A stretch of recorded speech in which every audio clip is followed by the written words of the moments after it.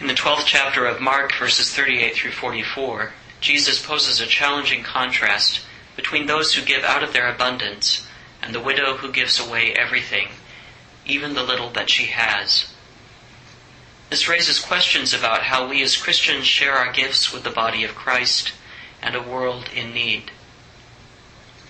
In this sermon delivered on November 12, 2006, the Reverend Richard Helmer also reflects on the story of Elijah and the widow in the first book of Kings, chapter 17, inviting prayerful consideration of how we decide how much to give away to others.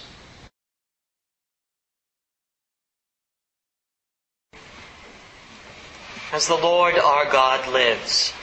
Amen.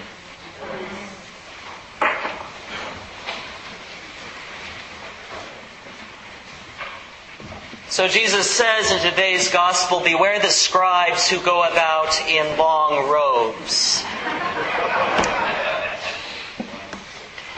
I have nothing else to add to that except beware.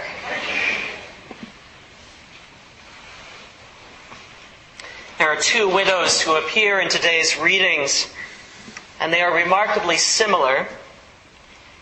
In their ancient contexts, they share a common fate. Without a husband or, it seems, other family to support them, their days are quickly approaching an end. They live at the edge. It is a time of great drought in today's reading from the book of Kings. Elijah, the great prophet, has confronted Ahab, the new king who has been busy building new temples and altars to Baal, that great idol of demons of the Old Testament. And Elijah says to Ahab, because of what you are doing, God will send a drought on the land. And indeed it comes. But the widow, like many people who are on the edge and caught in times of political upheaval, is pushed over the edge. Her time, along with much of world history, was before the time of life insurance, of annuities, and Social Security. There was no fallback for the family of a deceased husband, so widows were among the most vulnerable in this culture. And this widow, she and her son, aside from being poor, are finally left completely bereft of any means of sustaining their life. And because of their precarious existence, they are among the first to suffer the consequences of parched earth. So when Elijah arrives on the scene, she is gathering sticks to prepare the last meal for her remaining family. And although she greets Elijah with an honorific statement, "As your God lives," she admits that she is at the edge of all things, the end of life, looking alone into the destitution and bitterness of starvation. I wonder just as much about the mysterious widow who appears in today's gospel. Like so many gospel characters, she enters and leaves the story without a name. Jesus, in Mark's account, has just excoriated the scribes for devouring the homes of widows, still in the first century, marginalized and living on the edge, just as they were in Elijah's time. And the cruelty of the world falls most squarely on the shoulders of this widow. And yet she is not allowed off the hook of the expected temple alms. And I imagine these last 2 copper coins, all that she had, were an outward sign of the same reality the widow in the book of Kings faces when she tells Elijah, "I am now gathering a couple of sticks so that I may go home and prepare it for myself and my son, that we may eat it and die." Jesus' observation indeed suggests a gut-wrenching reality about a woman who is offering the last of her treasure to God, like a dying breath with a prayer.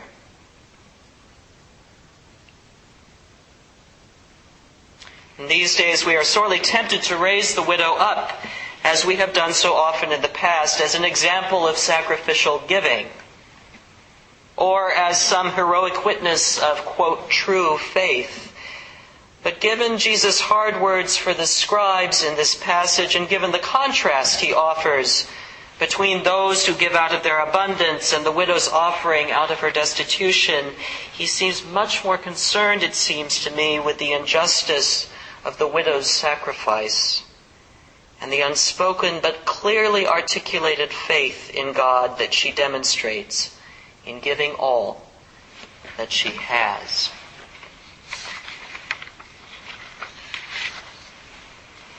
As I wrestled with these texts this week, I was left with very few answers and many more questions. The most pressing seems to me how best to talk about the way we give financially towards the needs of others, and of course to the religious community of which we are a part. Jesus in today's gospel seems to pose no easy answer to these questions. Are we to be like the widow and give away everything? Or are we like those who are giving out of their abundance, but who sometimes fall into ignoring the widow's plight? The challenge and the call about what we do with our money is profoundly spiritual.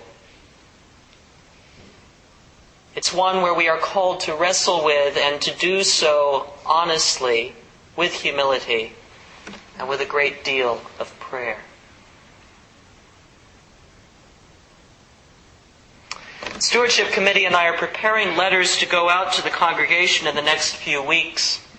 We have a challenge ahead to keep the jar full of meal and the jug of oil from failing. We at Church of Our Savior have been running on a deficit for a few years, and we've gotten into a cash crunch the past several months. We are coming to a crossroads where we are needing to grow, not only to sustain what we have been given, but to reach out more effectively in the communities we serve, to bear greater witness to a world in need. But to begin, please let me thank all of you who have given, and given generously to Church of Our Savior, particularly in recent years, when there have been difficult and painful times with comings and goings, uncertainty about leadership, and hard words. Thank you, first of all, for my family. We have food on our plates, health care, a roof over our heads, paid bills, and a car to drive because you provide a position where I may be a priest and pastor. And I say this with no bitterness. We may not be in the big bucks. No one enters ordained ministry for big bucks. But we do have sufficient to give to others, including Church of Our Savior, out of what we have.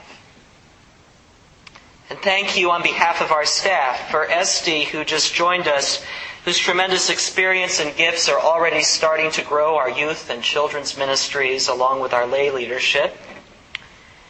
For Lynn, who comes in and works long hours, making sure the bulletins get printed, the phone and the email are answered, the leadership is coordinated, and sometimes that's just as simple as letting the rector knows where he left his jacket. And all this so your priest can do the work of priesthood without being overwhelmed by the minutiae of the day-to-day business of running a parish.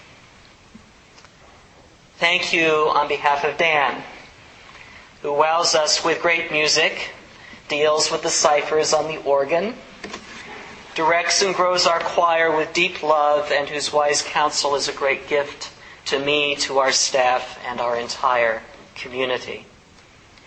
And thank you to all of you who volunteer hours, some of you long hours, to keep the roof fixed, the programs running, the history alive, the altar tidy, the music lively, the godly play in Middle Saints' rooms vibrant for our children, the garden tended, time available for our youth, the vestry leading, our confirmands confirming, the social events happening, our eye on the needs of the greater world, and the list goes on and on. Thank you. The lights are on because of your generosity. The boiler is in place because you have given, and soon the heat will be on again. And the roof is being fixed because of your thoughtfulness. We keep holy space because of your generosity. Holy because it offers a place for us to gather together and pray and break bread. Holy because it is a place where we mine for hope and encounter God so that we may be aware of the divine presence in the rest of our often busy and overwhelming at times lives. In the next couple of weeks, you will be asked, if you have a financial commitment here, to prayerfully consider raising your pledge to help meet our current financial challenges. And if you haven't yet made a financial commitment to this faith community, you will be asked to begin one. You will be invited to articulate your faith, not only with words, but with the gifts out of your daily life. You see, the money that you have and I have is sacramental. It represents a value of our work and lives, and whenever we spend, save, or give it, we are saying something about the sacred priorities of our souls. When we give to the work and life of the church and to those in need, we are saying something about the priority God has in our lives. We are investing the substance of who we are in the work of the community of God's people. There is little that could be more spiritual, except that lovely ringtone. Where is it?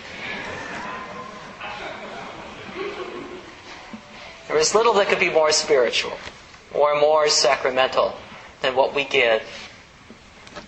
So we are called into the paths of Elijah, who is summoned by God to aid others with every gift he has. For him, it is the gift of prophecy. For many of us, it is the hours we offer in service here and the gifts from our bank accounts and paychecks. Jesus notes in Mark's Gospel today that he makes note of all those who have given out of their abundance in sustaining the life of their faith community. And he knows, of course, that there are a few of us who give, like the widow in today's Gospel, everything that we have. And those who have done that know best the peace and freedom of leaving everything in God's hands. The rest of us, and that's most of us, right, are invited, even expected by Christ, to nourish a spiritual discipleship of giving and giving generously. I ask you to pray about that in the coming weeks as we share with you more about the vision we hold and hope for here at Church of Our Savior. I ask you to wonder about the price of a few trips to Starbucks or Pete's Coffee or a dinner out once a month, and what it might mean to offer the cost of that instead to a community dedicated to the gospel, a community that brings you challenges in faith, but also memorable joy and healing to many. And I ask you to search with me in your hearts for that abundant life, where we are not beholden to our treasure, but to a God who promises everything in abundance. If we will only loosen our grip a little and let go for the God of Elijah, the God of Jesus, and the God of the widow with no name. Amen.